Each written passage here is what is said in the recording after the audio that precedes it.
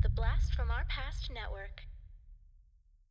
Hi, this is Diane Franklin. I am the actress from Bill and Ted's Excellent Adventures, Better Off Dead, and Last American Virgin, and you are listening to Podcasting After Dark. Supernatural, Halloween, exploitation, slashers, and everything in between. Welcome to the Podcasting After Dark Watch List, the show where a guest chooses a topic and the hosts, along with the guest, discuss their top 5 favorites. Light a candle, hide your Ouija board, and enjoy the Podcasting After Dark Watch List.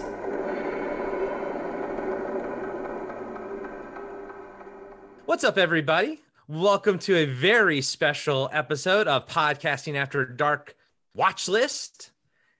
This week, this month, we have a special guest with us, David Irons. What's up, buddy? Yeah. Hey, I'm back again, guys. I'm back again. Thank you for having me, as always. I appreciate it very much. Thank you. It's almost as if we just finished recording Wrap Up After Dark 5 minutes ago. What? It's absolutely bizarre, isn't it? I'm like, why the hell are they introducing me? Oh, yeah, I forgot. This is something new. This is something different.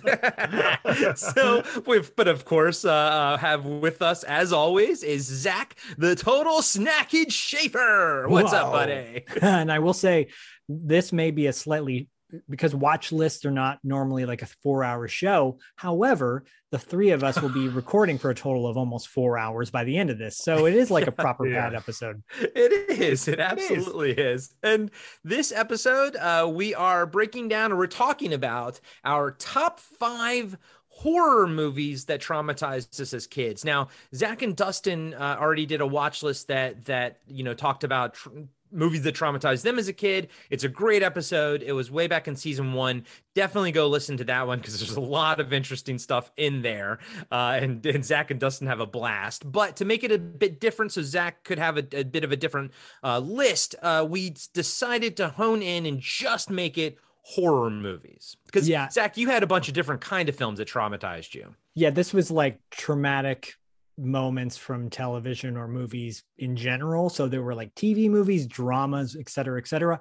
And just for full transparency, if I listed horror films in that one, which I did, I'm omitting them from this list. So it's like, this is my top 5 with the few that I took out from the other one that you should definitely listen to as well. It's a nice bookend, if you will. Yeah. So mine might be like, if I had 2 or 3 horror films on there, then this might be like 3 through 8 for me. Okay. And since I wasn't on that one, it was kind of free reign for me, but I was going to omit, I actually have 2 of them that we've already reviewed on Podcast After Dark. So I've already discussed it. And I was like, should I omit them? I was like, no, but they were traumatic for me. Yeah. But what I did was I made them number 5 and 4 so we could kind of get them out of the way sort of quickly. And then my new ones that I've never really discussed on the show will be 3, 2, and 1. And then David, these are also movies, horror movies that have traumatized you growing up as well.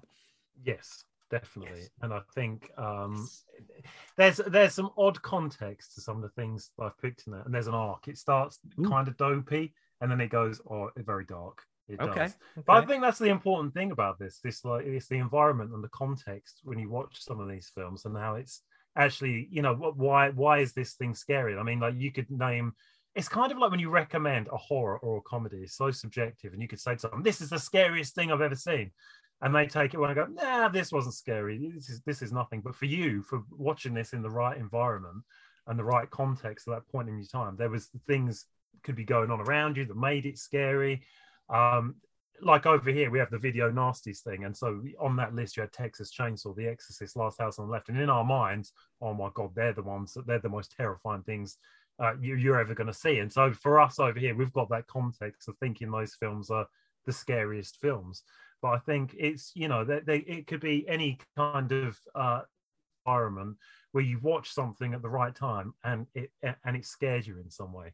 I think it's, it's all independent to the person, what fear is and how we feel it when we're watching something on screen.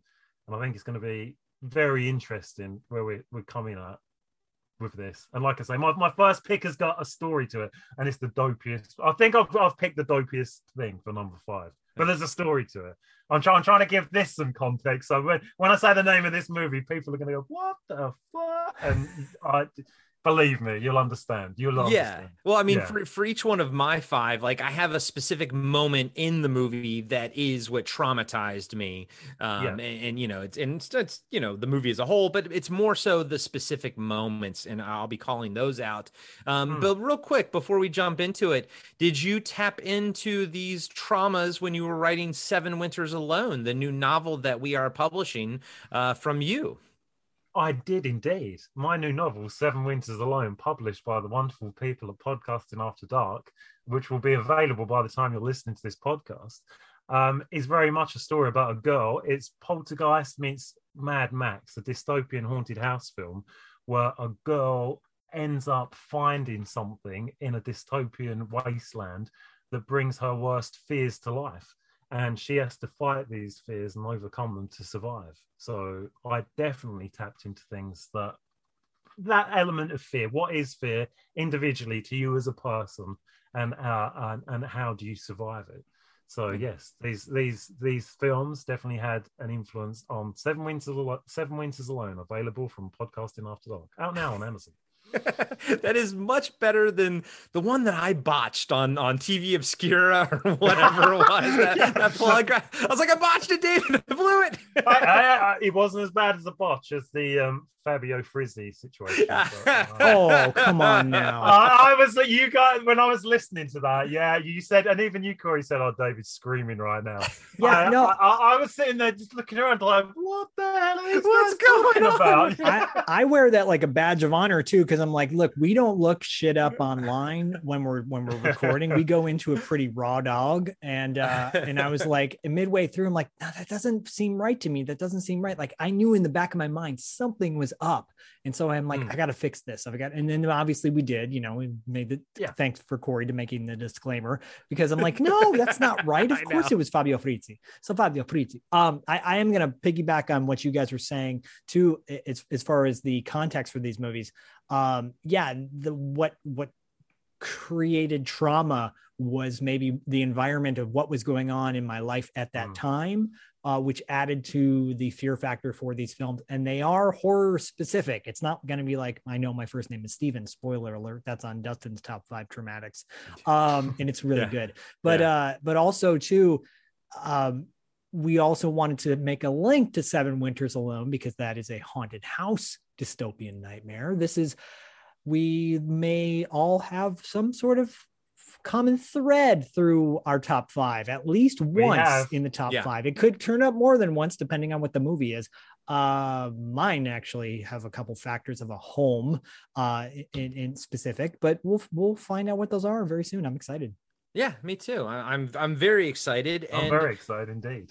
Yeah, and since we Zach does have a hard out in about 90 minutes, and I think we can all talk pretty extensively about things, we're gonna dive right into it. And by the way, that's a production term, hard out. Or if you ever hear us say like tail lights, that's or something like that. That's not just sleazy C talk. That's not sleazy C talk. Yeah, there's 2 things. It's like hard out means like this is the time you have to leave by, you know, especially when you're shooting on location or something like that. But then even worse than hard out is like, what time is taillights? What time do we absolutely have to fucking be like driving out of the parking lot, you know?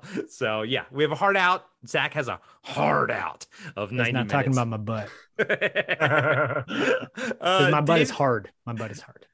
Guys and gals, and as usual, we're going to try to, if we have an overlap of a film, we'll try to discuss it when it gets to the higher person. So if David has like his number 5 is my number 2, we'll discuss it. No.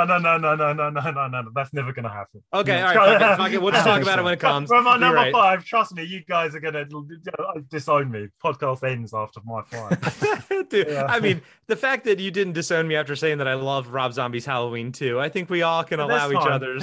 Corey, there's time. Guys and gals, real quick, if you have not listened to our special Halloween episode of Wrap Up After Dark that we released just the day prior to this on the free feed, go listen to that because we talk extensively about David's influences and backstory with the novel and everything like that. So please go check that one out. And we also spoilery review Halloween Kills as well. So good times. So you're welcome. Good times according to a couple of us, and maybe not according to another, but you have to listen to find out who. David, what is your number 5 horror movie that traumatized you as a kid? Okay, I'm going to tell you the title of this, and then we're going to talk about the context of this, because this is I can admit this is completely ridiculous. From Claudio Fragasso of my favorite place, Italy. Number 5 is Troll 2. Oh, you're fired. Goodbye. Bye. And I'll tell you, like we're talking about, there's context to these things. And back in the day, I think it was released 89, 90, wasn't it? I think it was 89, Troll 2, when it came out on VHS. And how I saw this was I had a friend, and in his back garden, he had it would like a camper van. What do you guys call it? Like is it a camper van? Yeah, like just a trailer like, kind of thing. Yeah. Yeah, like we just call it a camper. Yeah. Yeah, a camper. Yeah, and so everyone just used to go to this thing and hang out and everything else. And at the time, I had a motorbike that I was riding. So I was probably I was 16. Okay, I was 16. I was 16, and I went in this camper van, and he had his kid sister in there and everything else. And I sat down, and it was, oh yeah, what's going on? Blah blah blah. And they were watching something on VHS, and I didn't know what it was. I had no idea.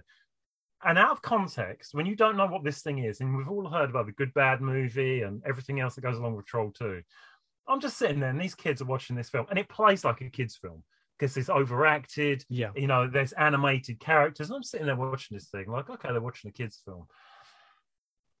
And as this film goes on, I'm talking to my friend, and there was 2 TVs. We was playing a Mega Drive. We was playing a Genesis. We was playing Streets of Rage on a Genesis. This thing's playing in the corner. I'm looking over at this thing. And there's the stupid fucking troll masks, which are obviously masks. They don't move. They're just like, and then the killing starts.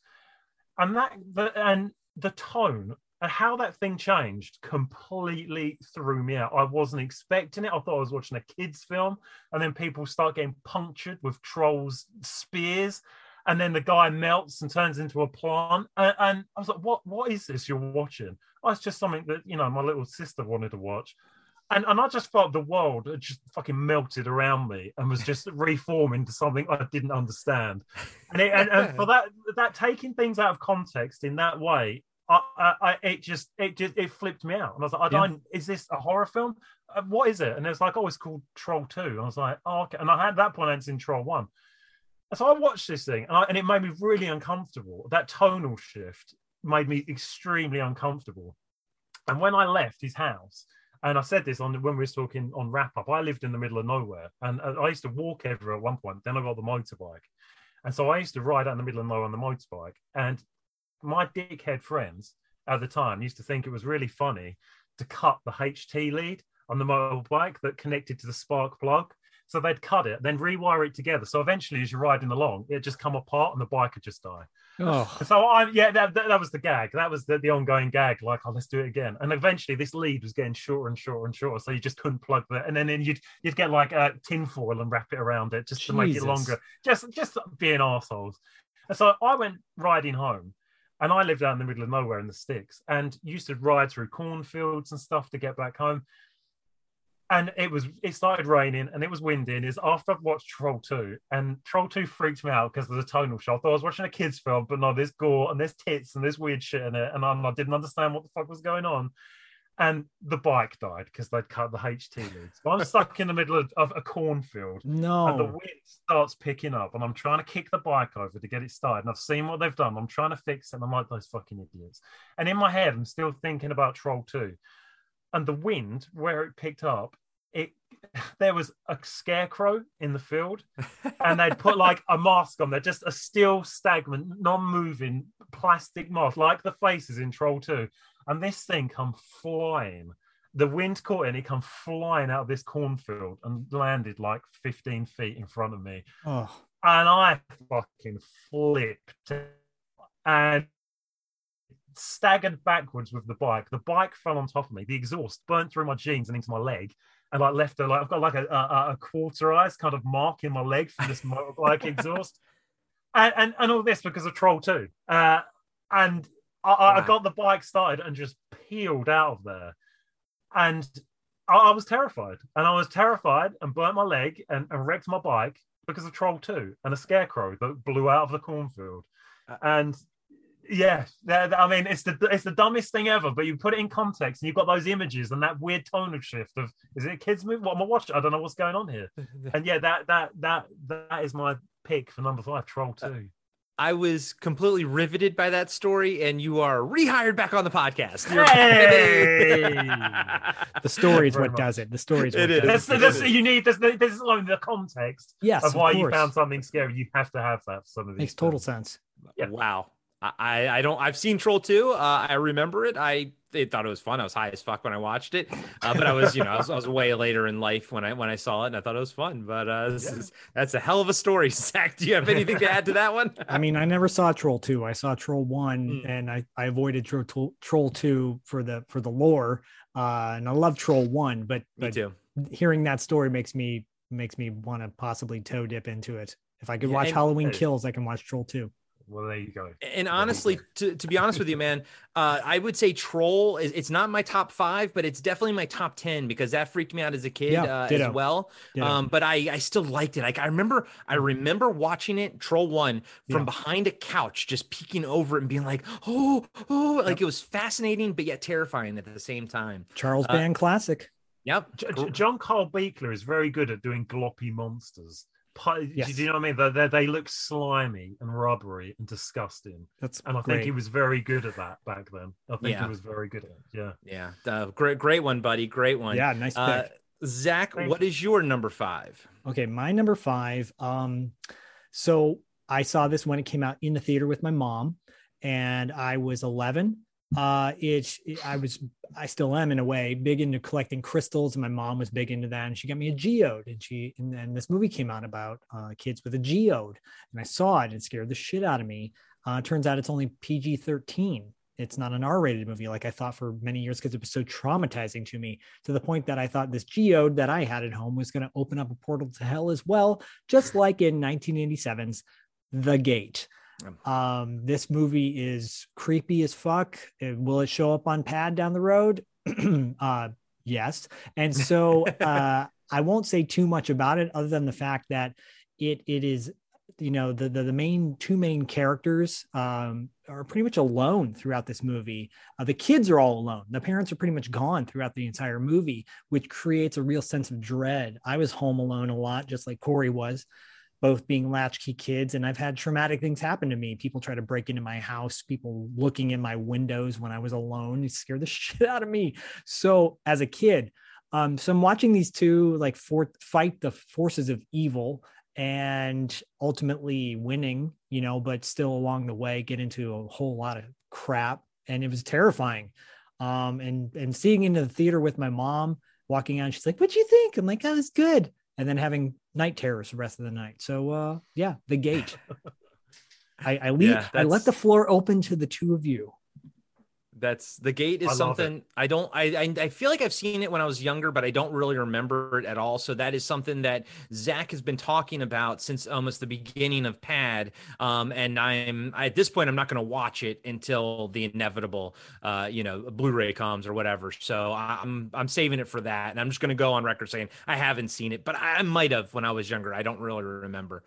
David, any thoughts on The Gate? Yeah, I love it. I watched it again recently about a month or two ago, and I introduced it to Roxy, and she really liked it. She was like, it was one of those films where she turned around and said, "I can see why you love this thing." And strangely enough, even saying that, and there's talking about the book Seven Winters, there's a direct reference to The Gate in Seven Winters later on in the story. And Zach will know exactly what I'm talking about, which is one of the most terrifying things in the film, which is when you think it's PG, it's just insane. That one scene with "You've been bad."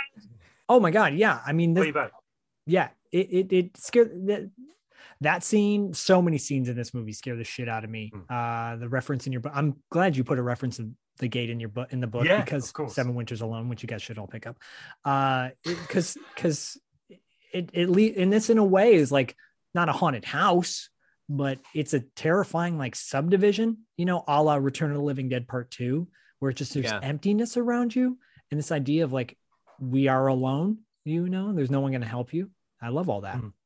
Yeah. That's a good point. Yeah, there is that element of like, you're a kid and you're on your own, and you have to fight these things. So yeah, that's definitely, it was an influence. I love that film.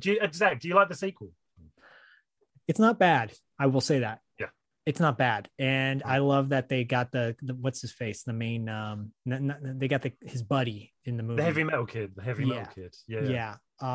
I appreciate it more. I wish Stephen Dorff would have come back for it. Sorry, did I call him Stephen Dwarf?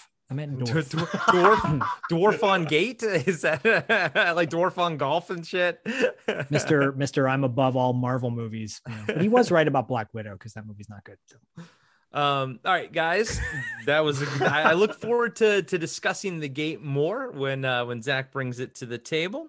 I'll throw out my number 5. What's your number 5, Corey? My number 5 is a movie that we discussed on Podcasting After Dark. We reviewed it, and I talked about in it what traumatized me, and it is 1988's The Blob remake. And what really fucking traumatized me was the little fucking blonde boy getting blobbed in the sewer, because Luke and I were the exact same age, not when this movie came out, but like when we were watching horror movies, we saw Night of the Living Dead in the theater when we were like 12. We were those two little blonde boys. We were just a couple years younger than them in 1988, but that was essentially us.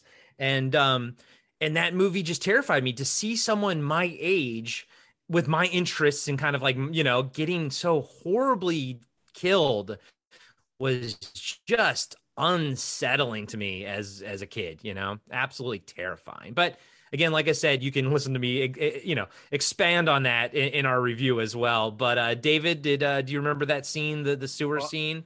I do remember that sewer scene. Yeah, and I would agree. That film freaked me out in the same way. The scene with the kid, and it always brings to mind the scene in The Stuff with the kid getting chased. Yeah, those two always stick in my mind. Totally. And there was a point in time where I'd often get those two films mixed up in my memory about what happened. And the scene with Chocolate Chip Charlie, where his mouth gets big at the end of The Stuff. For some reason, for years, I always thought that was in The Blob. So there's something similar about those two, because with the kid thing. But I always think the kid dies in The Stuff. He doesn't die in The Stuff, does he? The kid lives in The Stuff. Yeah. It's The Blob. And I think that's where the impact of The Blob came, because I still had that in my mind when I saw The Blob. Oh yeah, the kid's going to live because he lived in The Stuff. And then when the kid got killed in The Blob, I was like, oh fuck, okay, we're on this level then. Okay. And Zach, we know your thoughts, because you reviewed the movie with me, but just reiterate what did you think of that? Oh, I mean, that scene alone is terrifying, and that movie is terrifying. It still holds up today. Yeah. Some of these movies we may talk about today don't hold up today, but that one definitely does. And and to piggyback it with The Stuff, can't get enough of The Stuff, or The Blob. Exactly. All right, David, your number 4. Ooh. Hey. Right. Well, my number 4, and this is going back to it was 1992. And I'll just breeze through this. So this is the logic of people back in the 80s and the 90s. My parents said, okay, you need a babysitter on Halloween night. Okay, that's great. So what we want you to do is you're going to walk to the babysitter's house on your own in the dark and go there, and they're going to look after you while we're not at home. And then you can walk back again. And then at least we know you've been with an adult all night. Yeah, apart from those parts where I was walking to and walking from in the pitch black. And this you guys, I don't know if you guys have heard of this or maybe heard of the reputation of this one, but it's essentially the UK version of the War of the Worlds radio broadcast. And it was, like I say, 1992 TV, could you say TV movie or TV special? It was advertised as being a real life investigation into a haunted house. with TV stars over here, like every day, like kids TV presenters. They had like a chat show host, and they made it look like a legitimate thing. They were going to go into someone's house to investigate a haunting, but it was phony, and people did believe it was real. And this is 1992's Ghost Watch. Have you guys heard of this? Oh yeah, I've heard of Ghost Watch. I've You never heard seen it, Ghost but I've Watch? heard of it. Yep. I've heard of Threads. Did you give me You've heard props of for Threads. knowing that well one, done, buddy? well done. Yeah, I did. Yeah. Oh, don't worry, much respect. Corey. I want my accolades. I want my accolades. Dude, I have not heard of this. I feel like through our conversations, I don't remember if it was one of our 5-hour, phone calls or something, but I feel like you brought this up before, but I didn't know about it before you talking about it. Yeah, it's very interesting because they like I said, the War of the Worlds kind of connection is they advertise this thing as see kids TV presenters and see a chat show host, and Lister from Red Dwarf, he was in it as well. Yeah. So they had like loads of UK kind of celebrities, what we see every day, that were apparently going to investigate a real haunted house, and the thing was written by we know this afterwards, but there's a horror writer called Stephen Volk, Ken Russell's Gothic. But he was actually the writer of this thing. They kept it quiet. They wanted to do this documentary feel to it. And essentially they go to a house and you see like your favorite everyday TV stars get terrorized by someone, and one of them gets possessed. And this was shown as a documentary, and they did a really good job with it. And at that point in time, I remember it being built up. We're going to go to a real haunted house. Let's watch this thing. And I remember sitting there walking to my babysitter's house to watch this thing, and was absolutely fucking terrified because the girl who presented like children's TV in the morning is sitting in the corner of a room going round and round the garden like a teddy bear. And you're like, what the fuck is your mind's just, again, the context thing, the tone, your mind is just melting. What is happening right now? Is this real? Is it not real? And so we watched this thing, absolutely terrifying. It's about a ghost in this house called Pipes who knocks on the pipes, and there's shots of you see him standing in the corner static, and like, is that someone in the shadows? And they did this thing like a call-in. Oh yeah, people are calling in saying, oh, in this shot earlier on you can see him, and it felt authentic. So this thing's gone on. Was this thing real? Was it fake? Who knows? Yeah. And the babysitter turns around and goes, oh, okay, yeah, 10:30 now, better walk home, see ya. And so they just, after seeing this thing, traumatized, walking through the dark, like, I think I just saw the people I love on TV die. Okay, I'm going home now. And the next day, and you can find this on YouTube, you can find like the reaction to Ghost Watch. And they did a whole show of just getting people. They had, I think it was the most complaints the BBC had ever had about a show. And there's this thing you can watch of all these very well-to-do British people sitting there moaning at the writer and the producers going, well, I was extremely offended by this show. You advertised it as being a real life and people were dying, and I let my kids to stay up till 10:30 at night and they watched this, and my kids were traumatized and I was traumatized, and someone has to pay.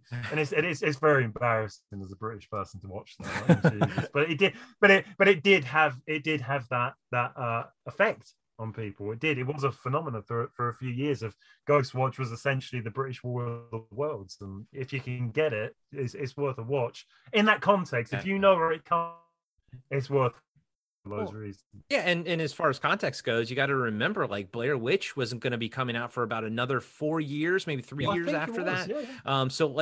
So all that, I mean, like, the whole documentary style, horror movie wasn't as mainstream then back in 91, 92. I mean, people were doing it occasionally. I've talked about an episode of Tales from the Crypt that freaked me out with Morton Downey Jr. Morton Downey Jr. Yeah, I love it. Yeah. And that thing was like, I think from the late 80s, early 90s, but it was presented as he was like same thing. It was all most of his first person. Most of it was, camera and found footagey, and it scared the hell out of me. It didn't make my list, but it definitely scared the hell out of me. So you got to put those things in context. Now we've seen so many fucking movies that are from the camera's point of view, some done well, like Record, like Rec and stuff like that, and some done not so well. And but now and VHS has a lot of good ones, hit or miss as well. But yeah, now we live in that world. Now we understand it. I think the viewers understand it more.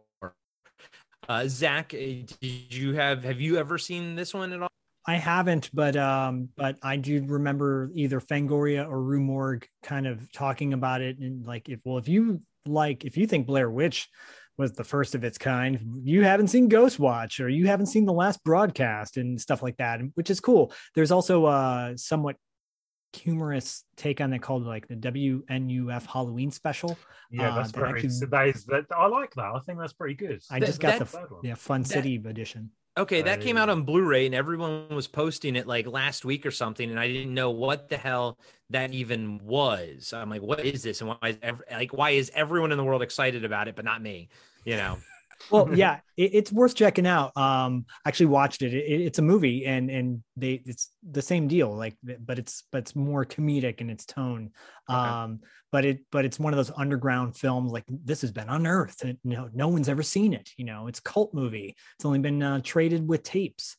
So I feel like Ghost Watch is the same deal, where it's like it's underground, and Last Broadcast is getting a Blu-ray release later, I think next year, with it. Definitely worth checking out.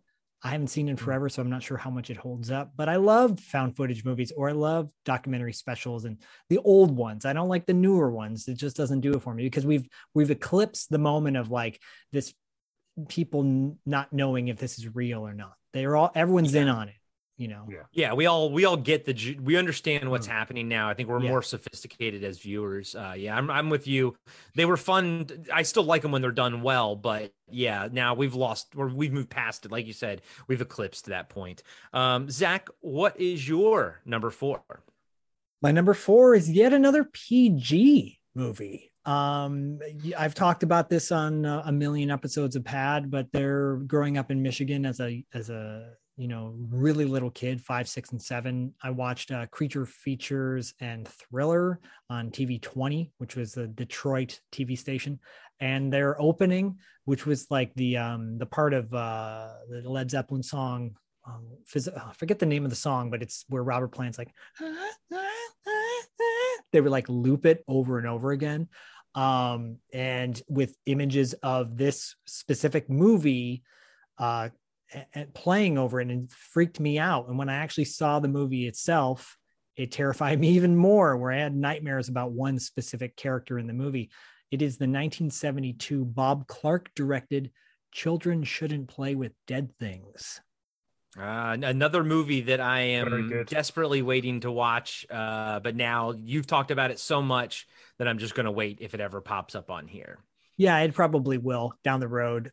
Its campiness really sets up the third act, and David knows the third act it's terrifying. It's terrifying. Yeah. It's a zombie movie. The shot is the shot you're talking about, the shot where he stands up at the end and exactly forward. Yeah, exactly. Yeah. Where they I don't want to spoil too much, because I know Corey hasn't seen it yet. But it's about a film crew that goes in on an island to shoot a movie and to do like satanic rituals, essentially. And they unearth a corpse, and hilarity ensues. And it's Bob Clark. It's before he did Black Christmas. It's before he did Christmas Story. It's all that good stuff. It's really creepy. And then the final third act again gave me night terrors. Night terrors from Zach. Again. I get it. You know what? But when you said that, when you said the title of the film and you said there was a shot, I knew immediately, because I felt the same way. And I hadn't thought about that film for this, but I've got that shot burned into my brain. I can see that shot now as we're talking about it, and I get why at a certain age seeing that would just blow your fucking mind. Dude, I was like 6 years old. And yeah, that's not good. That's not good. That's not good. Yeah, alone on a Saturday afternoon. Yeah, like The Gate and like Session 9, the next movie we're going to be reviewing on Podcast After Dark. Children Shouldn't Play with Dead Things. I've heard so much from Zach that it's now on this really high priority list that I want to watch. Like these 3 movies I desperately want to watch, but I like. The fact that I've already made it 43 years without watching them, I might as well save the initial response, how I felt about it for the review, since I'm in such a unique position in that regard. But this is another one, Zach, that I'm dying to watch because of you. Well, you're welcome. And hopefully it'll hold up. I'm sure it will. What's your number 4, Corey?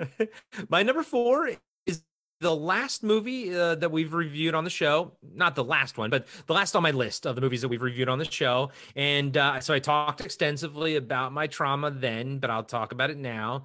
And it is 1986 Terror Vision. It was the third movie or fourth movie we reviewed in season one, like at the very beginning. It was Zach's pick. But when I was growing up, like Zach said, we were both latchkey kids. When I was super young, my grandpa would be the one that was there to watch me in the afternoons, and he was actually there in the mornings when I'd wake up because my mom would already be at work. So my grandpa and I were very, very close growing up, very similar to how the grandfather and the kid in Terror Vision sort of were. Like, he was like my best friend. I mean, obviously Luke and everything, but like my grandpa, like him and I were tight. We played together. We did a lot of stuff. It was a lot of fun. So to see what happened to grandpa in Terror Vision and having, like, you know, getting melted and getting eaten, and then having then to communicate to his head, you know, it's just everything about it just fucking made me sick when I was a kid. And I'm just like, and I didn't have the words to express why, but now that I'm older, it's, you know, it's the fact that, you know, his head could talk, but like, are you talking to him? Or are you talking to like the creature? And yeah, and Zach and I, of course, had a whole lot of fun making fun of the fact of like just taking care of business and all that kind of stuff came out of that movie. But in actuality, that movie scared the fuck out of me as a kid. And again, context, it's because I was so close with my grandpa, and it was just seeing that kid's grandpa getting eaten. Well, again, when I'm about the age that kid was, maybe even a little bit younger, and I'm just like, so this can happen? Like, this is like something that can happen in my life. I'm not prepared for this. I think even at that age, I was like, I'm too young for this. I'm way too young for these kind of thoughts. So yeah, Terror Vision. That's it with that film. That again, like what I was saying, like the tonal shift, like in Troll 2, that you see Terror Vision and you've got like Diane Franklin running around going, yeah, totally. And it's all fun and animated like a cartoon. And then the grandpa dies and it really hits you hard because you just, that film feels like he shouldn't have died. Yeah, the grandpa should have gone to the end. Yeah, and when he dies, it's just there's such heavy. There is such a heavy context with that in that film, with the kids' connection to it. Like, you can see a Friday the 13th film and people are getting their heads chopped off every 7 minutes, but with this, you've built a relationship between these two characters and you like them. And then they kill him. Like, I couldn't believe it when I saw it. He killed the grandpa, and you kind of feel bad. It makes you feel bad when you watch it. Like, I didn't want him to die. I really didn't want him to die. Yeah. I get what you're saying with that. Yeah, I think because they set it up almost like a sitcom, because it's shot, you know, on a set, and it has that vibe to it. And I think as kids, when we see these things, it's also a level of depression that we've maybe never felt yet. And so when we're like, I think of like Dawn of the Dead, when I saw that, it's like not happy endings. You get depressed, and you don't know how to explain that as a kid, you know, when you're 8 or 9, especially us, because we grew up in a generation when depression wasn't a thing you even talked about. But you see, you're like a character that you really dig and you really are into, and then suddenly they get killed. And you're like, why do I have such a sinking feeling now? What is this sinking feeling I have? Well, that's depression, because you're depressed that these characters that you love are dead. So yeah, I totally relate. I felt the same way when I saw that movie. I was like, no, you're killing all the people we love. And essentially they kill everybody, because the thing is going to get everybody in the end. Yeah. Creepy. I know. Yeah. And I think at the end, like having the fact that the kid gets eaten and like everything, it traumatized me to no end, but it's still a great movie. Still an awesome film. And the orgy probably freaked you out too as a kid. I mean, at this point, actually the orgy part, I was like, now that I can get on board with. So you see. Of course you did. Of course you did. So go check out that review. That was way back in the past. Oh my God, that was when fourth episode. Zach and I were baby podcasters way back then, and we were still doing it out of the living room of my apartment in North Hollywood. So the sound was just all echoey, but it's still a fun episode, and you know, a lot of trauma to be had there. David, what is your number 3? My number 3, right? The context of this one is the next my 4, 3, and 2 have one thing in common. They're all TV movies. And this one, I didn't see it on TV. This one I saw on is either stick a vaporwave mix on, like YouTube on the TV, or I'll stick a horror film on YouTube. Like, you can just type in 80s horror film, find a playlist, play it, and then just go to sleep to that. And I did the 80s horror film thing, went to sleep, and I woke up and I saw the final shot of this film, kind of like what Zach was saying about children shouldn't play with dead things, strangely enough. And this is 1982 TV movie, Don't Go to Sleep. Oh, wow. Never seen it. No. Okay. Right. This is worth checking out. This is worth checking out. It's very much a TV movie of 1982. You got Dennis Weaver, Valerie Harper. You got the kid. You got Robbie from Poltergeist. Is like the little kid in it. And I fell asleep. There it is. I'm showing cover. Corey for there context the post. Yeah, I'm looking it up on. I'm looking it up on IMDb Creepy. Right now. Yeah. And I woke up. Like the end shot is very similar to the end shot of Zach's film. What freaked him out, and the end shot of this is the ghost. Basically, it's a haunted house thing. There's a ghost in the house. It's the ghost of the daughter of the family who died. And the final shot is her rising up from behind a bed and just standing there grinning. Now, think of the context to this. I've played this on YouTube through the night. I'm in bed, wake up with one eye open, and all I can see on the screen at the end of the bed is a shot of a girl standing up from behind a bed. And I fucking flipped out. I haven't had the heebie-jeebies like that for years, when you get that shivering feeling. And I couldn't distinguish between reality and fantasy, what was on the screen and what was in reality. And I backed up in the bed staring at the final shot of this film, and it took probably 3-4 seconds to contextualize, okay, this is just something on the screen, okay, it's fine. And that scared me so much I didn't want to reach for the remote. I didn't even know what this thing was. And the film ended and I was like, I need to know what this is. And it was, like I say, it was like 4 a.m.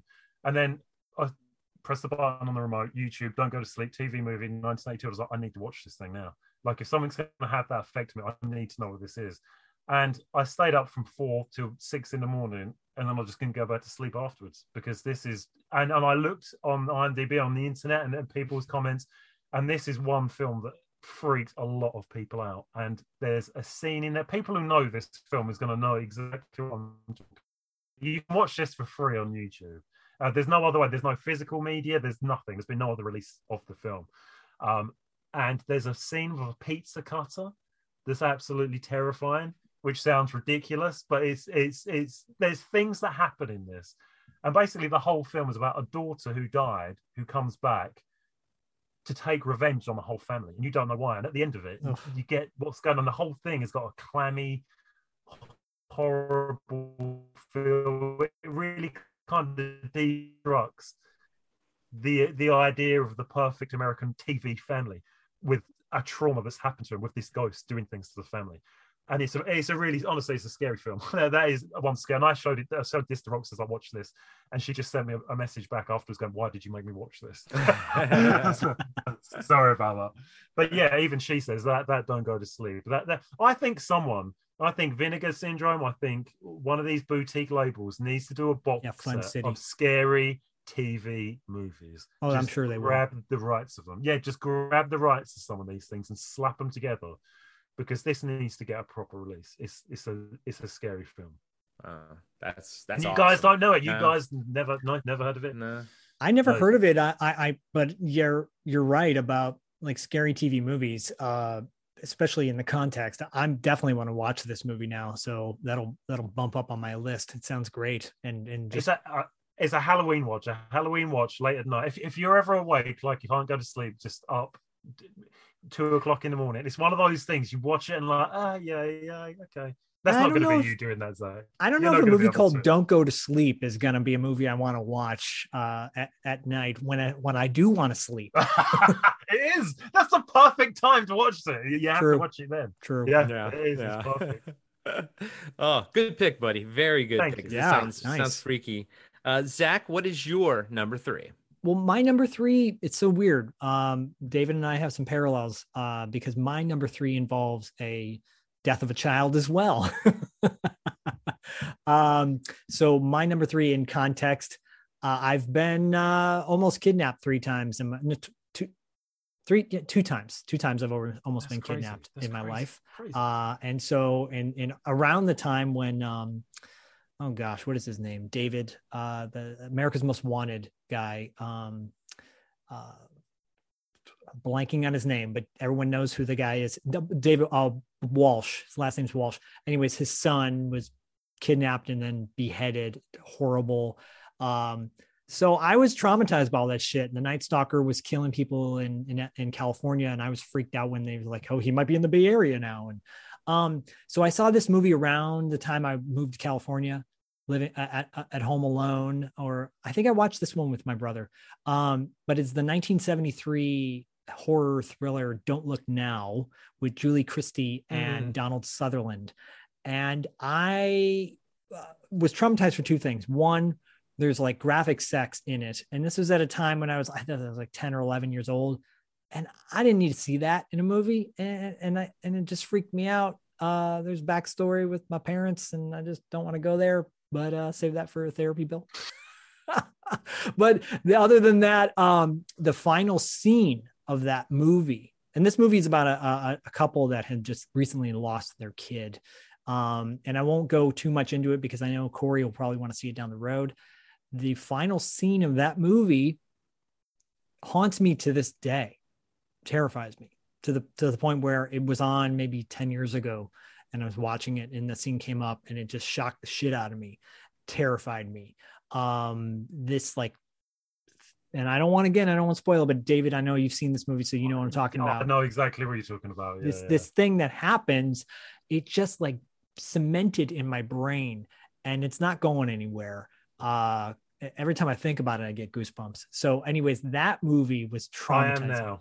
I am now. Traumatizing to me. Thoughts, Corey, David? David, you've seen it. Corey, you have not, right? Correct. I've my thoughts on this are, I understand exactly what you're saying. The context that you put it in is perfect, as in talking about that whole film where he's looking for the child and that sense of terror and deflation when he sees that thing at the end. And you can really relate to Donald Sutherland. There's everything in that moment when that thing walks towards him. I think I know it though. Is this the one I'm trying to talk around it? No, but I think I know they lose their kid, and is this the one where he's in the water holding her, screaming because she drowned or something? That's it. Yeah, and then at the very end, you think it's going to be his daughter, but it's like a little dwarf creature thing or something. Yeah, some kind of dwarfish thing. Yeah, the funny thing is, I think I've actually seen the movie wholly, I have, like, but I was probably like long time ago, like early high school or something like that, because I think it was one of those ones where my buddies and I were like, we need to like catch up on some of these movies we haven't seen, and I recall that. But then moving forward, everyone references that, and then you see the shot of Donald Sutherland holding her in the lake or wherever she drowned. You always see that shot, and I'm always like, oh, it's from that movie. But yeah, I do have vague recollections of it, and I know it kind of builds to that giant sort of reveal at the end. I think there's something very interesting about some of our choices on this, about what it's actually taken, what's actually traumatized us. And I turned around and said it was the shot in Don't Look Now where a girl just stands up grinning from behind a bed. Zach, you've had what was the other one? I'm blanking for a second. I've got it in my mind. Shouldn't play with dead things. Where the guy just stands up and walks forward. And now this one where something just turns around, and it's just like the most simple things, isn't it? These simple movements, but done in the context they're done in these films that just stick with you forever. And you can talk about like Halloween Kills. Oh, he killed 10,000 people, but really the thing that sticks with us is the simplest. Someone stood up twice. Someone stood up from behind the bed. Someone stood up. Yeah. Someone turned around, and it's those simple things that really haunt us more than anything else. And it's because it's always, it is true. It is completely true what they say, the whole Jaws scenario. Your brain is gonna piece in all the worst stuff that you can possibly do, more so than the director can ever do. And that's also why I think that I still like the Night of the Living Dead 1980 remake for what we have, because I actually think it does a good job, and my brain does piece in the missing part would have been. But you're right, David, a lot of times these lasting images are just that. They're just like an image, but they haunt us so much. There's something to be said about you don't need a jump scare, you don't need a loud piercing music, You don't need weird special effects, CGI stuff. It's just simple camera, person, creep. Yep, exactly. There's something you said there, Zach, and it just popped a memory in my mind. If you ever, about the legend of the Enfield Poltergeist, don't you? Yes. Yeah. And they made the Conjuring film. That Conjuring film was ridiculous. All things popping out everywhere. Yeah. And they did. There was a TV show over here called Strange But True, and they did a recreation of it. And the whole thing was like they had the ghost thing that you just saw chairs move and everything else, and then they got the priest around the house, and in the reconstruction of it, and the priest came around and did the thing, and they said it's all clear now, everything's fine. And the woman, they had a single shot of the woman standing in the middle of the house, and she went to sit down, and the house is quiet. And as she sits down, she's sitting there for a second, just looking forward. And next to her, a drawer just opens, and then she bursts into tears. And that shot was so much more terrifying than anything in that Conjuring film. They just it was just that fact of everything's fine, and you're sitting there, and you just see a drawer open in front of you. No, it's not fine. He said that one thing, that simple thing of a drawer opening, said so much more than any dialogue or any special effects could ever do. Totally. Less is more sometimes. Less is more. Unless it's the movie that I'm going to talk about next. My number 3. Number 3. Hi, Corey. So like I said, my buddy Luke and I would always be watching the horror movies and everything, and we would at one point we asked my stepdad to recommend some stuff, and we'd already seen Evil Dead. I think he recommended Evil Dead. I think we were probably about 12ish, probably again around that age, and he recommended to us 1986 From Beyond, and I was like, okay, so 12 years old watching From Beyond, and it's a wild ride, and obviously like it's gross and everything, and I think we were like huddled up under the covers together, but making it through the entire movie just fine. Also, with our 12-year-old beliefs that, the main heroine will make it out unscathed in the end. So when she jumps out the window, when the whole place is exploding and lands and blows out her fucking kneecap to like a compound fracture, when the camera like looks down on it and she like screams, the way she screams is the exact way that Luke and I both screamed at the exact same time, at the exact same pitch. We just met her completely. And to this day, it's like, it's been burned into my head, and yeah, that was like a reminder when I was a kid, or like one of the first times where it's like, oh, okay, there's no real true rules to filmmaking. You can do anything, like I started to basically sort of understand film and stuff, but, and it's in the fact that like sometimes when you take a rule and then spin it, you can kind of make people, it can have an effect on you. And yeah, as a kid, that's when I learned, maybe the heroine doesn't always make it out of these horror movies unscathed. And, as much as I loved Barbara Crampton, and Sleazy C and everything, what I remembered from that movie when I was a kid, what I remember from that movie is her fucking compound fracture at the end and just being blown away by it. Ditto. So that's yeah. Oh my David? God. Or Zach, you've got thoughts. Zach, you jump in on this one real quick. Okay, I will say ditto. That scene stands out. It's that was my morning, wake up in the morning, get ready for school, turn on the TV, From Beyond's on. Holy shit, what the hell is this? I'm traumatized because she's maniacally screaming. I love Jeffrey Combs in that. I thought he was cool. I thought he was gonna live. Nope. I loved Ken Foree. Thought he was gonna live. Nope. And his death is terrible. Like every death is terrible. There's gelatinous gloop. There's pink, beautiful pink, like Seven Winters Alone. Like Seven Winters Alone. Yeah. Artwork courtesy of Suspiria Land. And you can check out both of them on Instagram, by the way. David Irons and Suspiria Land. Yeah, it's traumatizing as hell. And the music is super creepy. And the story is perverted at a time when you're not supposed to know a whole lot about perversion. We're kids. We're like innocent. That shift comes, and it's just like, you're not going to be sheltered forever, but you should be when you're that age. And we both of us were not. So maybe that's why we're doing a podcast about all these traumatizing movies. Yeah. I love it. The rest is history. I love that movie. Traumatizing. Done. Gavel on the ground. Gugunk. And a movie that we will be bringing to Podcasting After Dark in the future at some point. So good. David, you love that movie, I assume? I love that movie, and everything you guys said, completely agree with. And I remember, weirdly enough, when we rented that thing for the first time, because I can't believe some of the things you guys say. Like that was on in the morning, like before breakfast. Oh, From Beyond's on. That wouldn't happen in this country. That's just insane. But we rented that thing. We rented it, and I can remember you have those expectations, don't you, of like classically what you think this thing's going to be like as a kid. Like, you know, oh, that's the good guy, that's the heroine, like what you were saying, Corey. This is going to happen this way. And I remember there was nothing really to latch onto that anything good was going to happen in this situation. And I remember watching this with my friend, and this, like you talking about, it's just brought this back. There was a moment where you remember when the creature appears and Ken Foree runs down the stairs in his pants with a knife and just goes in.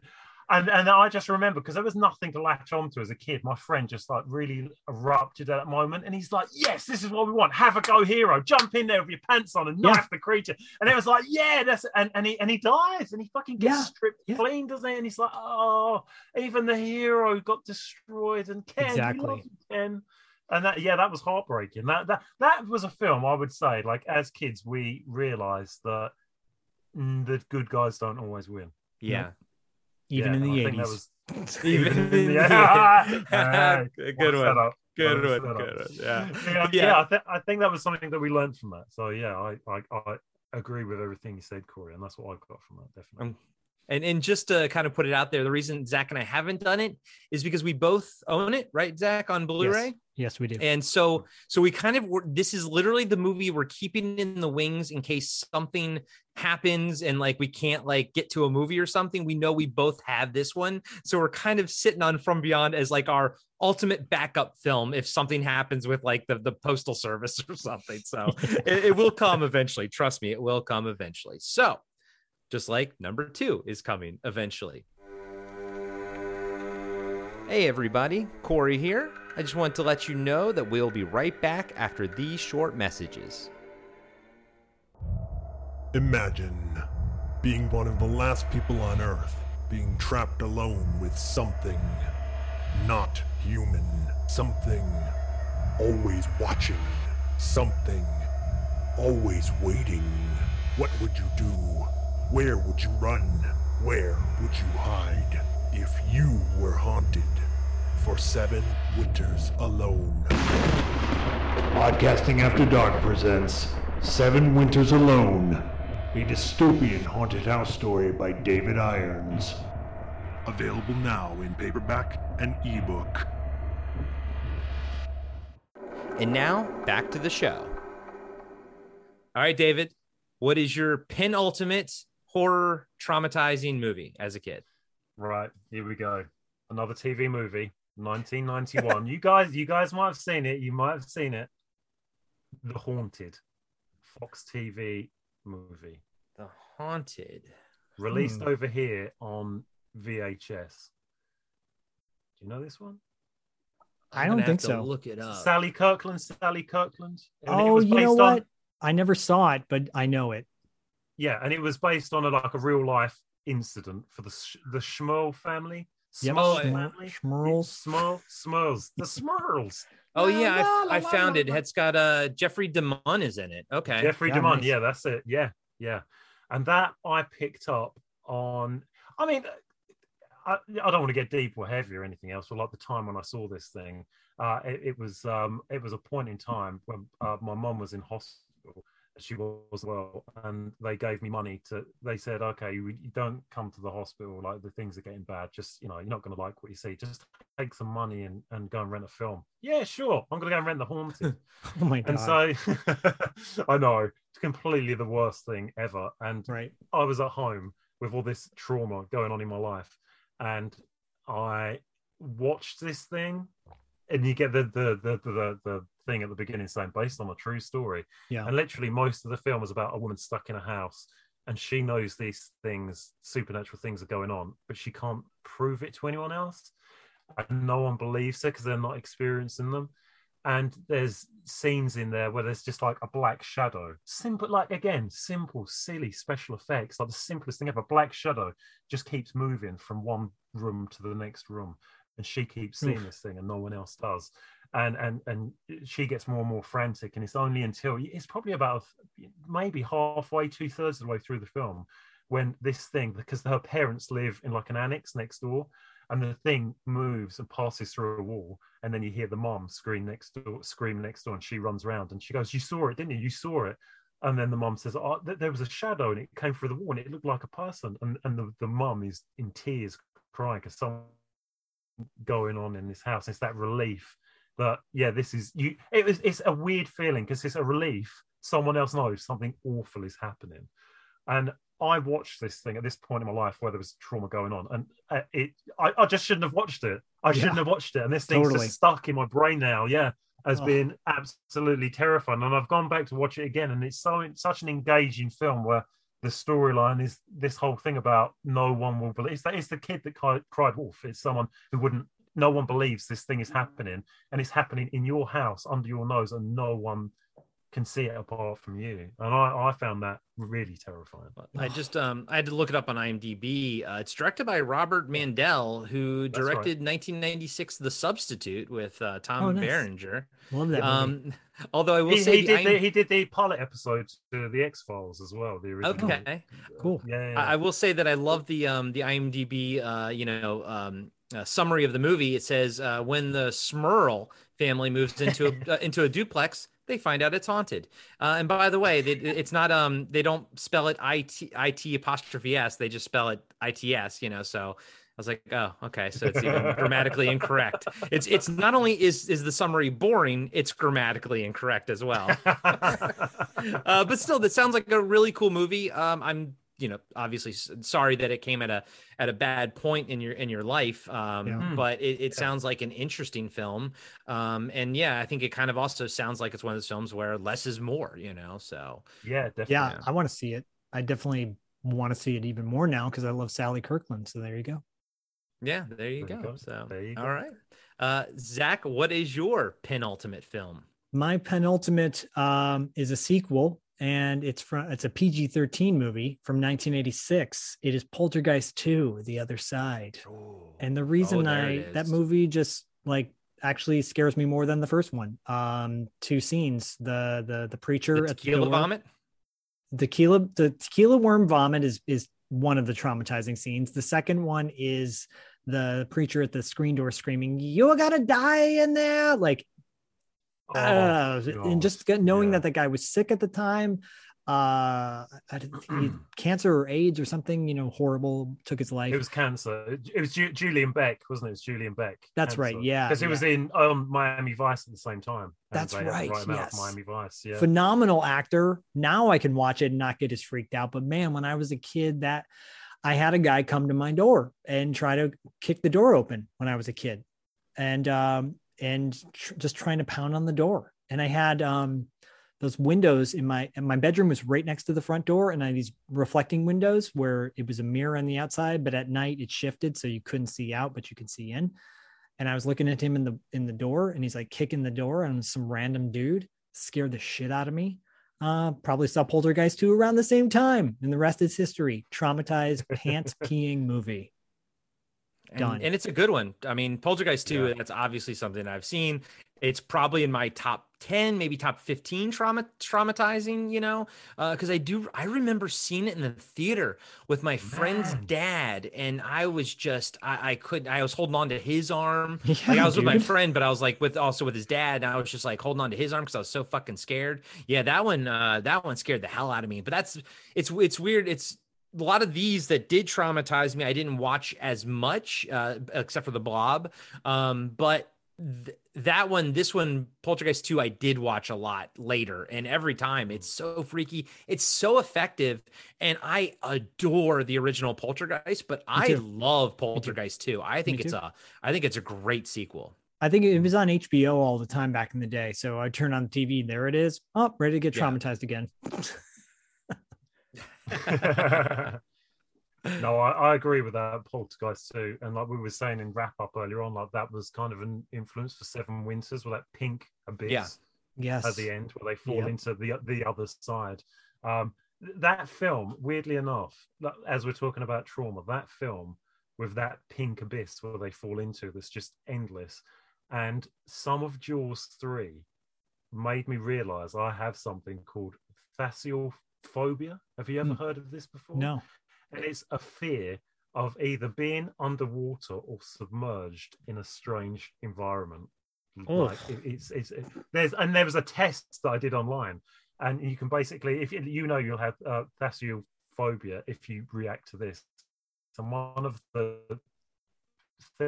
things online was a video of a man at the bottom of the ocean just jumping into a black hole with nothing around. And I watched that and felt extremely strange. It's like, okay, I've got this thing. And I have got a fear of being underwater. Just that idea of being underwater with nothing else around, just a great big abyss of misty nothing. And I felt that way at the end of Poltergeist 2, that it triggered me in that way. Like it definitely triggered me, that thing, because of that. Yeah, Wow. that idea of like you just keep going and going and you're never coming. It's an endless nothing. Yeah, that's what it is. Yeah. Oh man, yeah, no, you're right. That's absolutely freaky. Oh, Absolutely freaky. Yeah.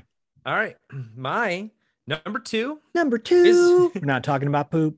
But I am talking about, it's my third movie from 1986. So 3 out of my 5 films are 1986, and I wonder what that must say something. I was in 1986. I was 8 years old, but I think my dad rented this on VHS, so I'm guessing I was hopefully 9. Maybe it was a year later. I don't know, but like Black Emmanuel, like The Waiting Game, the Monsters episode of The Waiting Game, these are things that I've only seen once, but have lived with me so permanently, so fixated for so long, but I've only ever seen them once. I am talking about 1986's The Hitcher. I am still too scared to watch it. And it all comes down to where the girl gets ripped in half by the two trucks. I'm telling you, I was either 8 or 9 when I fucking saw this, and I remember my dad rented it. I was like behind the couch trying to fucking watch it. I don't even know if you actually see her get ripped in half or not. All I know is my brain put it in there. And again, it was also because of the fact that I think I was expecting the heroine to live. Like, she's not going to die. She's the love interest. Yep. I think I remember correctly. Yeah. And I was like, she's not going to die. That doesn't happen. And then the fact that it happened in such a manner where, you guys have all seen it. It's like a choice has to be made. And there's also people standing around. The fact that there's people there, but they can't help. It's just all of it, every bit of it fucking just crushed me as a kid. And I think after it happened, I just slumped behind the couch, and just my world from that point on, my world had changed. And I am not kidding, guys. I am 43 fucking years old, and I am still too scared to go back and rewatch The Hitcher. So that's my number 2. You should. You should go back and watch it because it's really good. I mean, you yeah. can credit Eric Red for an amazing script.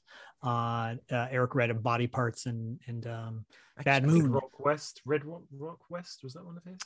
No, I think Red Rock West Lone was John Dahl. Lone Star. Yeah, Lone Star was John Sayles. Oh, okay. Oh, there you go. Yeah. I was gonna say I actually like Lone Star. Lone Star is great. So is Red Rock West. Oh my god, I can't say that 5 times fast. But no, Eric Red. I think it was the first movie he ever did, The Hitcher, and oh my god, yeah, it's so creepy.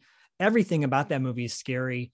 It's such a great setup. It's brilliant. Don't even bother with the remake. Please don't bother with the remake. It's one of those perfect 80s movies, standalone film, terrifying elements of action and suspense and horror, a la Seven Winters Alone. There you go. By David Irons, and art by Suspiria Land. Go get it now on Amazon. And it's beautiful, by the way. The art print is great. I love it. Traumatized me too. Jennifer Jason Leigh was at the peak of her career at that time. She was, out of Fast Times at Ridgemont High and other movies she did, Sisters, I think. Great. I love it. Terrifying. Boom. David, what do you think? I completely agree. I used to, in the early to mid 80s, a lot of these things were introduced to me by my sister, who she loved horror, and she used to go to the cinema to see this stuff. And we used to just look at her face when she walked back through the door.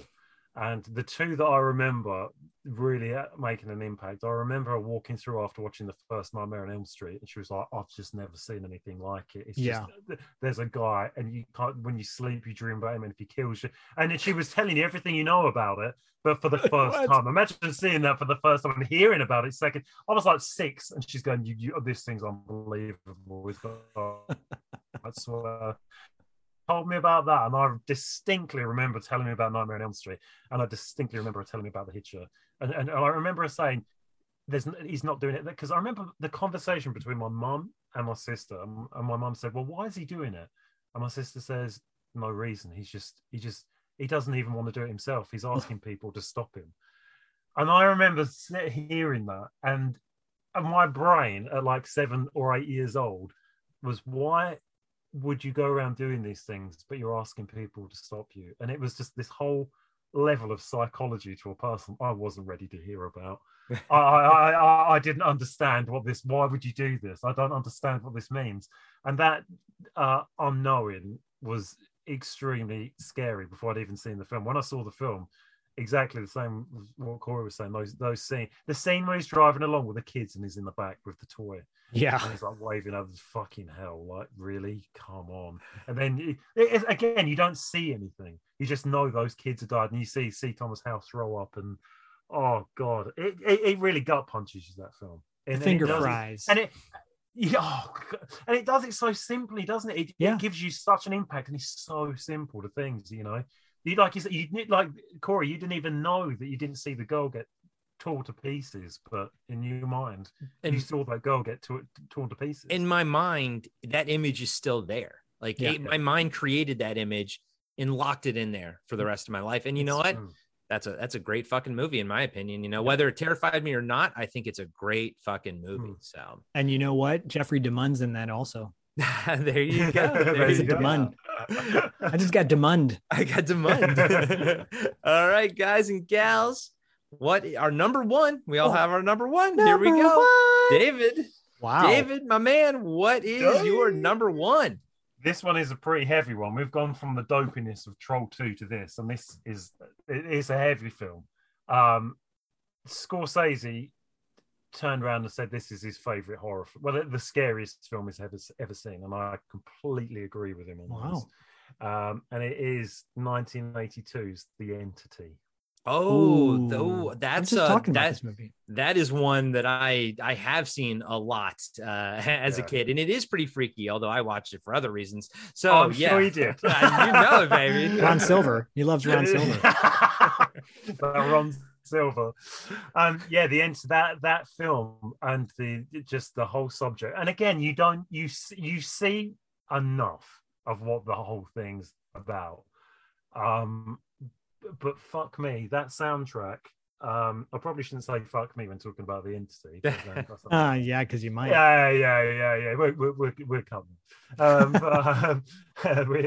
But the Charles Bernstein score on that, Nightmare on Elm Street, Cujo, everything. It adds so much to that film, and even though you don't see graphically what's happening, you feel what's happening with that soundtrack.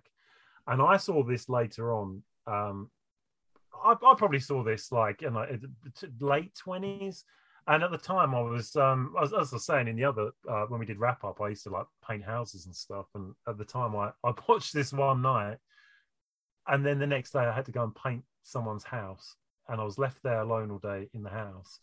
And I don't know if you've ever done it. You guys must have done this, but like something's affected you. And it's affected you so much, you end up having like probably an inappropriate conversation with someone, telling them what's wrong with you. Like, oh, this happened today. And you're just saying too much. And I went to paint someone's house and I was there alone. And they walked back in, they had headphones on. And they walked up behind me and put their hand on my shoulder the day after I saw this thing. And I just fucking flipped. So, oh my God. Yeah, and this lady was like, what the hell is wrong with you? And I was like, oh my God, I watched this film last night and there's this demon and it raped someone. And in my head, I'm like, you shouldn't be telling this lady this one. No, just stop. I just needed to get it out that I'd experienced this film and it had affected me so much in that way. And I think the interesting thing about The Entity is you think about all the things we talk about. You can talk about Texas Chainsaw. You can talk about Last House on the Left. You can talk about Alien. All these things, yeah, and the monsters and the creatures. Michael Myers, Jason, Freddy. All of these things, all these monsters in these films, you can buy action figures of. You can buy T-shirts of. You can buy merchandise. They've kind of, they've just become part of pop culture. I think Alien is the most terrifying thing ever. It's disgusting. There's no remorse. The parasite that will kill you. You can't stand there and communicate with it or reason with it. It just will kill you. Yeah. But you can still buy an action figure of that thing. You can still merchandise that thing. What the hell can you do with the Entity? The Entity is almost like a lost film in modern, the way we talk about retro films, because there's nothing there apart from terror that you can really attach onto it. Like, it's a really scary film. I mean, you're not going to get the new Entity action figure with real rape action. Yeah. It's not going to happen. It's not going to happen. It's not going to happen. There's nothing you can do with that thing because it is pure evil. It's the most evil thing, I think, out of all of the, like horror demons or characters, because there's nothing redeemable about it you can use in any other way outside of the film itself. And I think that's part of the reason why the film's not as talked about as much as other things. Spoiler alert, that's a movie that I've actually wanted to bring to the show. I was always kind of like on the fence because I don't want Zach to have to a lot of times he's watching it in his family's around and stuff like that, and it's just so very rapey. But I like the movie. It's what it is, But it's a movie that I have wanted because it is a movie I liked when I was younger, not for that reason, but because it was a scary fucking movie and it was really well made. And but I was always kind of on the fence. Well, you know what I mean? If I wanted to subject Zach to it more so, his family and stuff like that. Yeah. But that's why. That's exactly what we're talking about, though. Like, there's nothing you can. That film is you wouldn't even want other people around you knowing you're watching it or being in the room when you're watching it. You could watch a Friday the 13th film 100 times. It's so rewatchable. They're like popcorn films, and the Exorcist has kind of come back, but the Entity has still got that thing about it. Like like what you were saying there, Corey. There is something genuinely terrifying and uncomfortable about that film, where you wouldn't want Zach to have that on in his house. Yeah. That's why when I unboxed Chronic Masturbator, Corey's like, no, let's save that one for another podcast. Like, what? Why? Okay, we'll break down The Accused. How about that? Yeah, there you go. Oh, good pick, David. That's a movie that's pretty freaking awesome. Yeah, that's fun fact. Barbara Hershey before she got her lip injections, so she looks great. Yeah. Zach, what is your number one, my man? My number one is a PG pick.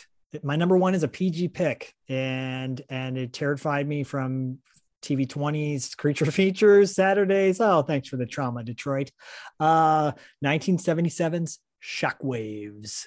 And I love Shockwaves so much. A movie I watched for the first time with Zach about 5 years ago. Yep.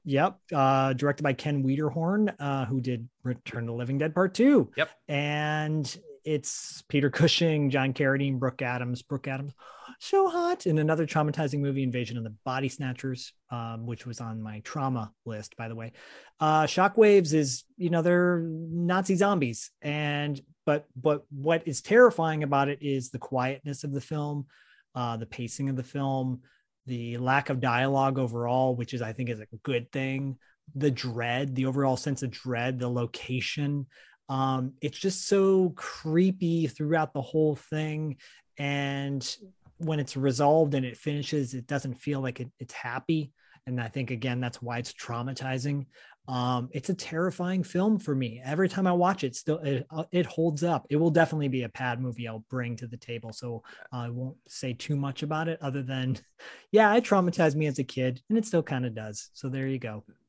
I feel like as a kid, that cover traumatized me. And I probably even told you that before we watched it. That was one of the reasons I never watched it, because I was so scared of that cover. But now I look at it and I adore that cover. It's a beautiful cover with the zombie sort of picking up the boat and everything. And I love the way they look. And when we watched it, again, that was my first time. And Zach was probably it was probably 7 or 8 years ago at this point. But I was in my mid 30s when I watched it for the first time. And I thought it was awesome. We both had a great time watching that. So yeah, dude, that's a good fucking movie. Thanks. Agreed. Yeah, that is a very good one. I saw that was a film where my reaction when I saw that, I remember, again, I get what you're saying. It's an uncomfortable atmosphere in that film, and it does build tension. And I remember watching it and saying out loud, "Oh, I want this to fucking end." Not in the fact that I just want the film to end because it's horrible, but because the atmosphere, I was so engrossed. Like, this is to it because it made me feel bad inside. Like, this is not good. This is not making me feel happy.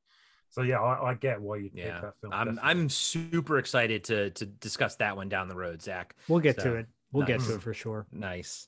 All right, guys and now, gals. Number 111. Mine's pretty mainstream. It's a movie. I was 11 It's a years movie. old. It's not a made for TV movie. It's a book called Seven Winters Alone by David Irons. That's my number one. Oh man, I saw this when I was probably, I guess, about 11 years old, somewhere in there in that range. And I don't even, what part can I say that traumatized me? Was it the Achilles heel getting sliced? Was it Zelda? Was it the guy with the fucking head wound, fucking massive head wound, Harry? Like, which part of Pet Sematary is the reason I never fucking want to watch Pet Sematary ever again in my entire life? A baby getting hit by a car. All of that shit, man. Like, fucking, I mean, seriously, Zelda terrified the fucking shit out of me. Never expected that in my entire life. Achilles heel getting sliced, to this day, I never want that to fucking happen in my life. And then for some reason, I think the thing that scared me the most, besides Zelda, that scared me the most, was when the guy on the operating table, the one with the head wound, I think he was dead, but he kind of comes back to life and starts talking to, it was a nonstop assault on my fucking values and my senses. And I couldn't handle it. And to this day, I still say, I will never fucking watch that movie again. I don't want to. It did its job. I remember it, and it terrified the fuck out of me. So Pet Sematary, god damn it. There's one thing in there that you forgot that terrified me in that film. What? Well, there was this boy over the road named Timmy. Timmy. Do you remember Timmy? The story about the kid who was brought back first? Well, Timmy was in the war, see? And then he came back. They buried him up the Pet Cemetery. No. Remember that? There was the flashback in there when Herman Munster tells about the family who lived over the road. That's not my only role. Not Rob Zombie's Herman Munster, but the real one. It's funny because so much traumatized me that I completely just blocked this out completely. Yeah, there's a story about, like, there was a kid in the war and his mum went and buried him in the Pet Cemetery, and he came back, and you see them taking this corpse that's been reanimated, wandering around and trying to treat it like a normal person, and you see it kind of eating something, and it's like pushing food in his mouth and it's spilling. And I remember seeing that, going, that is, what the fuck would you do if your neighbor like had a corpse living with them? And I remember that freaking me out, and I felt so offended by it. I remember saying, like, I'll just go get a gun and just go around and just fucking shoot him like that. I don't want that living next door to me. You can't have a corpse living in the same house as you. I'm sorry. I'm extremely offended by it. But that part really freaked me out when you've got this thing and you obviously know, and that as Pet Sematary as a whole, but that backstory kind of cemented it for me, where you have this thing and you definitely know there's a problem there, but you're trying to treat it as something normal. No, this is fine, everything's fine. And Timmy's like walking around like chewing the heads off the family dog, and it's just like, no, that's not fine. That needs to go. You can't have that here. So yeah, that I get. There's things in Pet Sematary that are not. Well, even Stephen King himself wasn't going to release the book because he said he wrote the book and he shelved it for a few years because he said it was the most depressing thing that he'd written. And I get that. I get why you would, like the stuff with the kid and everything else, and the truck, and Jesus Christ, it's a bleak film. It's a real bleak film. Yeah, it's one of the most depressing King movies next to Dreamcatcher, because that one's just so bad. But for a different reason. Totally different reason. Right. I saw Pet Sematary in the theater with my mom, and I remember being so freaked out by it and just like feel so unsettled by it. Yeah, just a terrifying movie. Much respect, because that is, yeah, it's mainstream, but shit, man, it doesn't matter. It still can be horrifying. I can tell you what, I don't want to get buried in a pet cemetery. Hey, nice. Sorry. How Ramones of you to say. By the way, Fred Gwynn, like, hated being known as Herman Munster, and I'm like, dude, that made you got residuals, I hope, for that, but whatever. But he was great in Pet Sematary. No, sorry. Yeah, no, he was, and I never watched the remake. My wife did. She didn't. She was like, the first one's infinitely better. And I was like, okay, all right. I've got a funny story for you guys about this. This is only like 2 weeks ago. We were out one day. Roxy and I were out one day, and we were talking, and somehow we were talking about Edward Furlong films. And I said, yeah, well, he did, Terminator 2, Brain Scan, and Pet Sematary 2. And she looked at me, she goes, there was a Pet Sematary 2. I was like, yeah, you've never seen Pet Sematary 2? No. And so we went and we actually bought the thing on DVD. And I was like, okay, we're going to spend Sunday afternoon watching Pet Sematary 2. Awesome. And halfway through it, she turned to me and said, do you know what? I think I like this better than the first one. And like Corey and his experience with Rob Zombie's Halloween 2, my world collapsed. My mind was blown. Everything around me melted and reconstructed into a form I didn't understand anymore.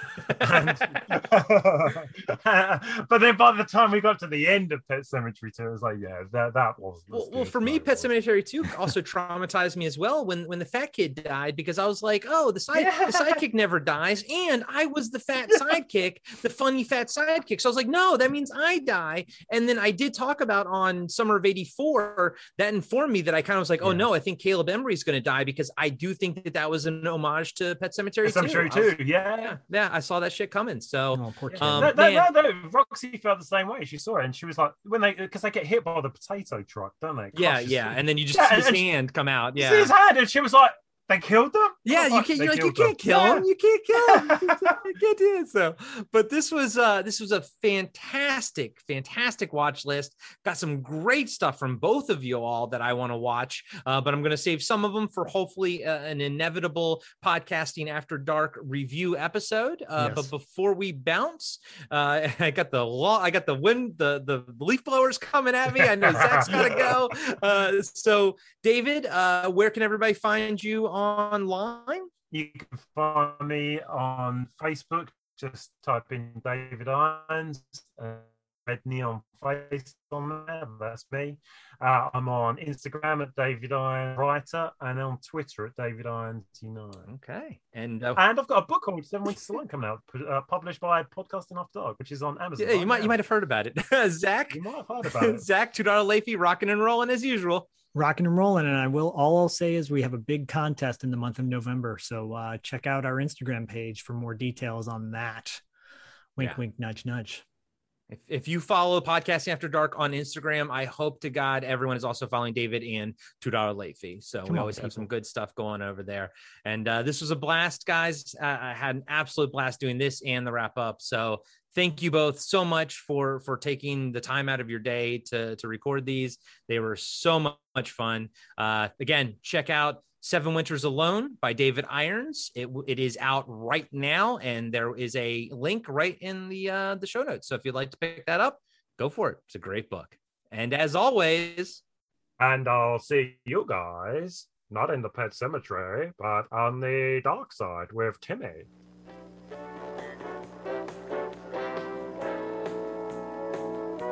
Join the Podcasting After Dark Patreon community to unlock exclusive monthly content like cast interviews and a fan feedback show. Plus, you get every regular episode of Podcasting After Dark completely ad-free.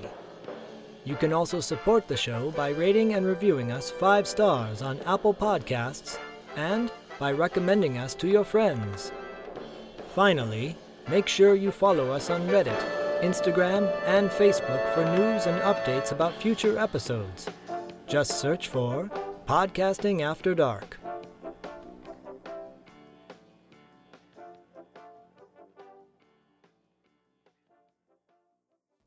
I'm John, and I'm the host of Action Action. Every week, I'm joined by James. Heyo. And Dustin. Hello. And each week, we review, debate, and rank a different action movie. We're creating the ultimate list of action movies. From awful to awesome. So if you want to hear 3 more white guys with beards talk about action movies. And argue about where they belong on our list. And decide you hate us because we made fun of your favorite movie. Join us every Tuesday, and you can find us on your favorite podcatcher. And Steven Seagal is a joke.